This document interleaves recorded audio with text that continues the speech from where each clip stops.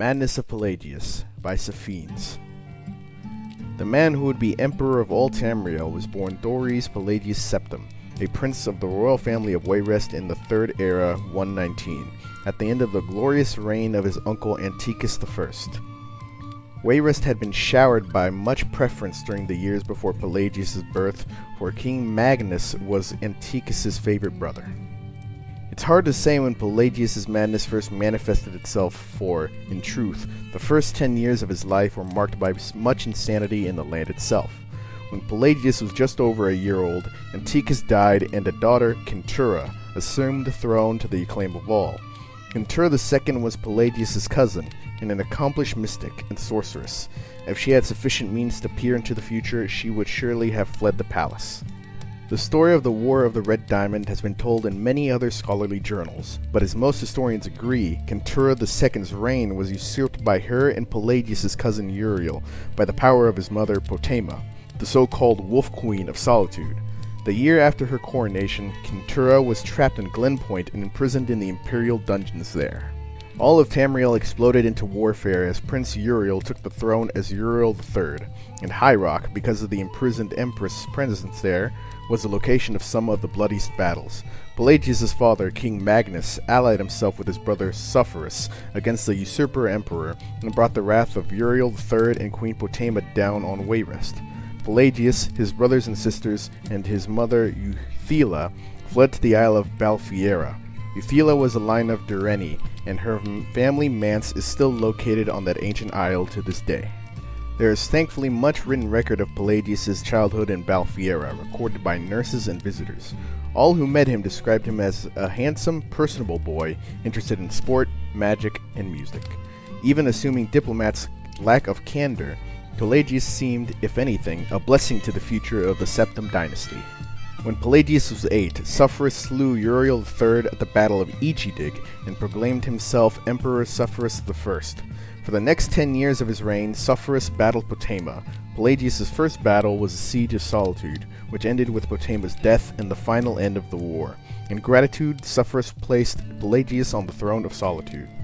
As King of Solitude, Pelagius' eccentricities of behavior began to be noticeable. As a favorite nephew of the emperor, few diplomats to Solitude made critical commentary about Pelagius. For the first 2 years of his reign, Pelagius was at the very least noted for his alarming shifts in weight. 4 months after taking the throne, a diplomat from Ebenhard called Pelagius a hale and hearty soul with a heart so big it whitens his waist. 5 months after that, the visiting princess of Firsthold wrote to her brother that the kings gripped my hand and it felt like I was being clutched by a skeleton. Pelagius was greatly emaciated indeed. Sulfuras never married and died childless 3 years after the Siege of Solitude. As the only surviving sibling, Pelagius' father Magnus left the throne of Wayrest and took residence at the imperial city as the Emperor Magnus I. Magnus was elderly and Pelagius was his oldest living child, so the attention of Tamriel focused on Sentinel. By this time, Pelagius' eccentricities were becoming infamous. There are many legends about his acts as King of Sentinel, but few well-documented cases exist. It is known that Pelagius locked up young princes and princesses of Sylvanar in his room with him, only releasing them when an unsigned declaration of war was slipped under the door. When he tore off his clothes during a speech he was giving at a local festival, his advisors apparently decided to watch him more carefully. On the orders of Magnus, Pelagius was married to the beautiful heiress of an ancient dark elf noble family, Kataraya Ra'atham. Nordic kings who marry dark elves seldom improve their popularity. There are 2 reasons most scholars give for the union. Magnus was trying to cement relations with Ebenhard, where the Ra'atham clan hailed. Ebenhard's neighbor, Mornhold, had been a historical ally of the empire since the very beginning, and the royal consort of Queen Berenzaya had won many battles in the War of the Red Diamond. Ebenhard had a poorly kept secret of aiding Uriel III and Potema. The other reason for the marriage was more personal. Kataraya was as shrewd a diplomat as she was beautiful. If any creature was capable of hiding Pelagius' madness, it was she. On the 8th of 2nd Seed, 3rd Era 145, Magnus I died quietly in his sleep. Jolithi, Pelagius' sister, took over the throne of Solitude, and Pelagius and Kataraya rode to the imperial city to be crowned Emperor and Empress of Tamriel. It is said that Pelagius fainted when the crown was placed on his head, but Catariah held him up so only those closest to the thrones could see what had happened. Like so many Pelagius stories, this cannot be verified.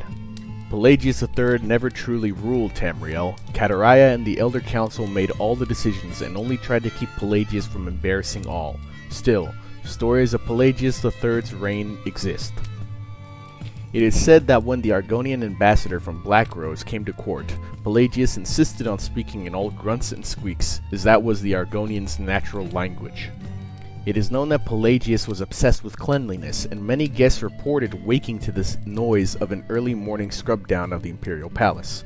The legend of Pelagius, while inspecting the servants' work, suddenly defecating on the floor to give them something to do, is probably apocryphal. When Pelagius began actually biting and attacking visitors to the imperial palace, it was decided to send him to a private asylum. Catariah was proclaimed regent 2 years after Pelagius took the throne. For the next 6 years, the emperor stayed in a series of institutions and asylums. Traitors to the empire have many lies to spread about this period. Whispered stories of hideous experiments and tortures performed on Pelagius have almost become accepted as fact. The noble lady Catariah became pregnant shortly after the emperor was sent away, and rumors of infidelity and, even more absurd, conspiracies to keep the sane emperor locked away ran amok. As Catariah proved, her pregnancy came about after a visit to her husband's cell. With no other evidence, as loyal subjects, we are bound to accept the empress's word on the matter. Her second child, who would reign for many years as Uriel IV, was a child of her union with her consort Lariat, and publicly acknowledged as such. On a warm night in the sun's dawn, in his 34th year, Pelagius III died after a brief fever in his cell at the Temple of Kinareth in the Isle of Bethany.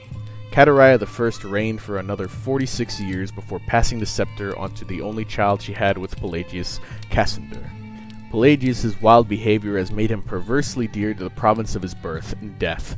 The second of Sun's Dawn, which may or may not be the anniversary of his death, records are not very clear, is celebrated as Mad Pelagius, the time when foolishness of all sorts is encouraged. And so, one of the least desirable emperors in the history of the Septim dynasty has become one of the most famous ones. Many thanks for lending this one your ears once again. Leave a like and or comment if you have enjoyed, and beware the mad god's influence.